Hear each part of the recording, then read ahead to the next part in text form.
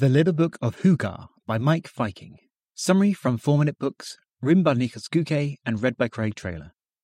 1-sentence summary.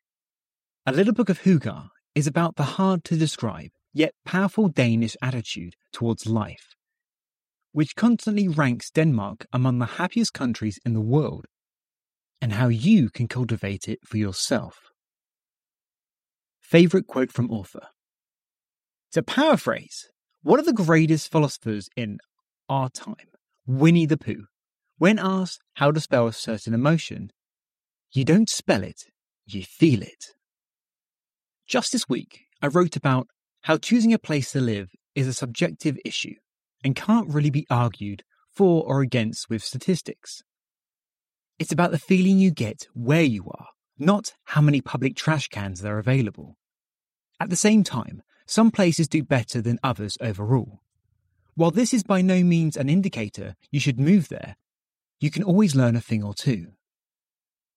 One such place is Denmark, known for its dark and frosty winters, high taxes, but also its laid-back culture.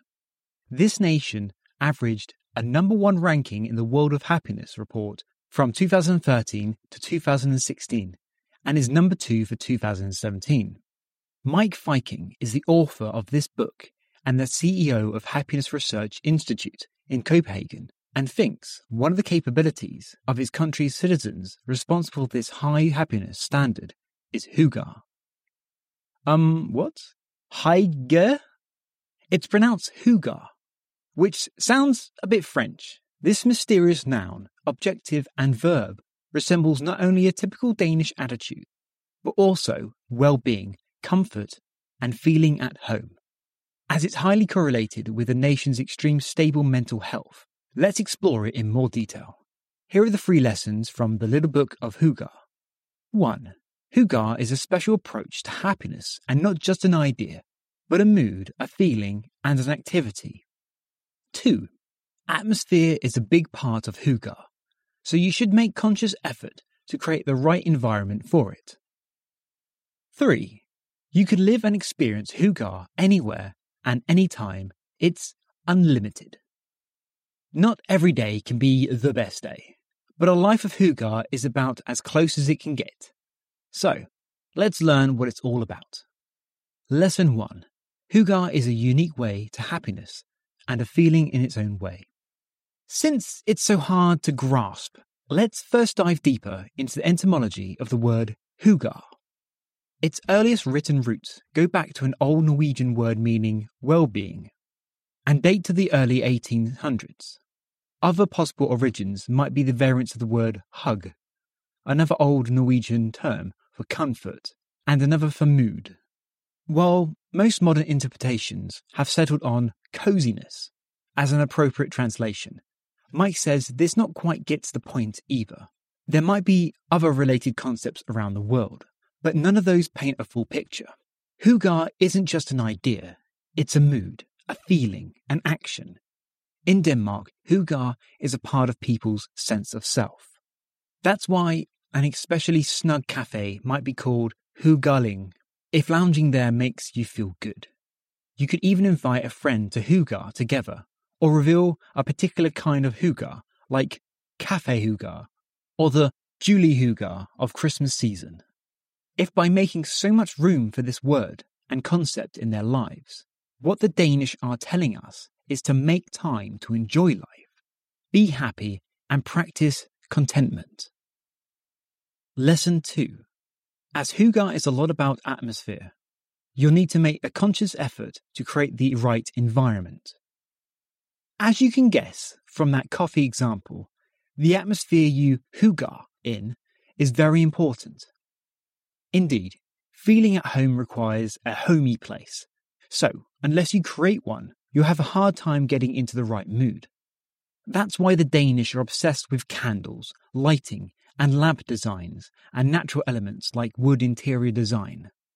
Some things that promote Hygge at home are dimly but significantly lit rooms, candles, scented or unscented, beautifully designed, sleek lamps, wide open rooms and surfaces, a fireplace or a stove, shelves, boards and other interior design elements made of wood, a Hygge krog, a cozy corner specifically designed to snuggle up, enjoy a hot beverage and read or relax.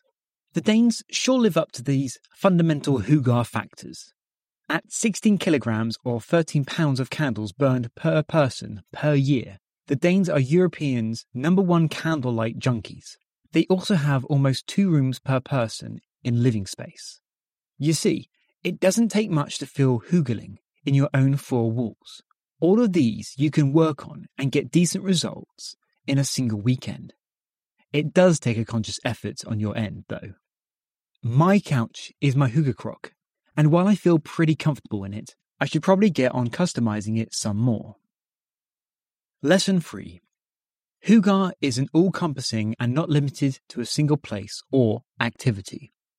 So, not everyone can afford to go on an IKEA spree, but shopping purely for the sake of Hygge would miss the point anyway. An austere and simple life can be just full of Hygge as one of sipping lattes and champagne. In fact, this might represent the true meaning of Hygge more than even the most comfortable atmosphere. In the end, Hygge is about learning to be content in the moment.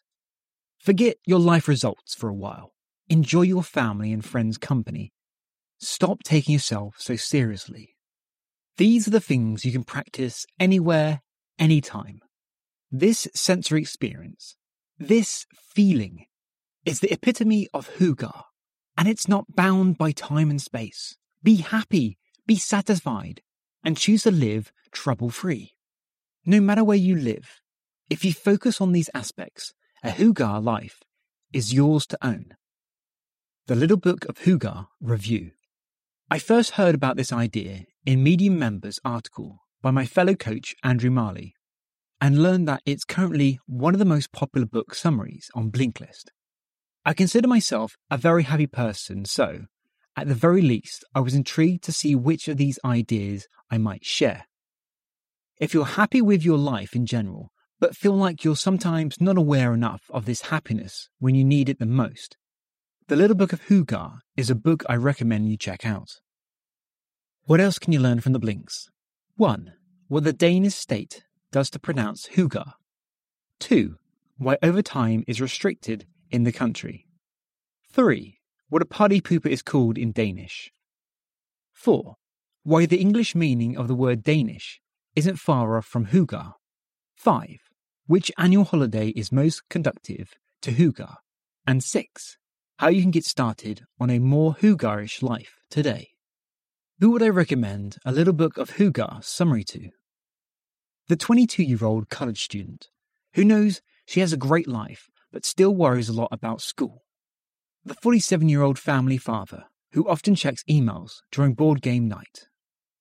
And anyone who wants to work a lot but still feel happy about where they are right now.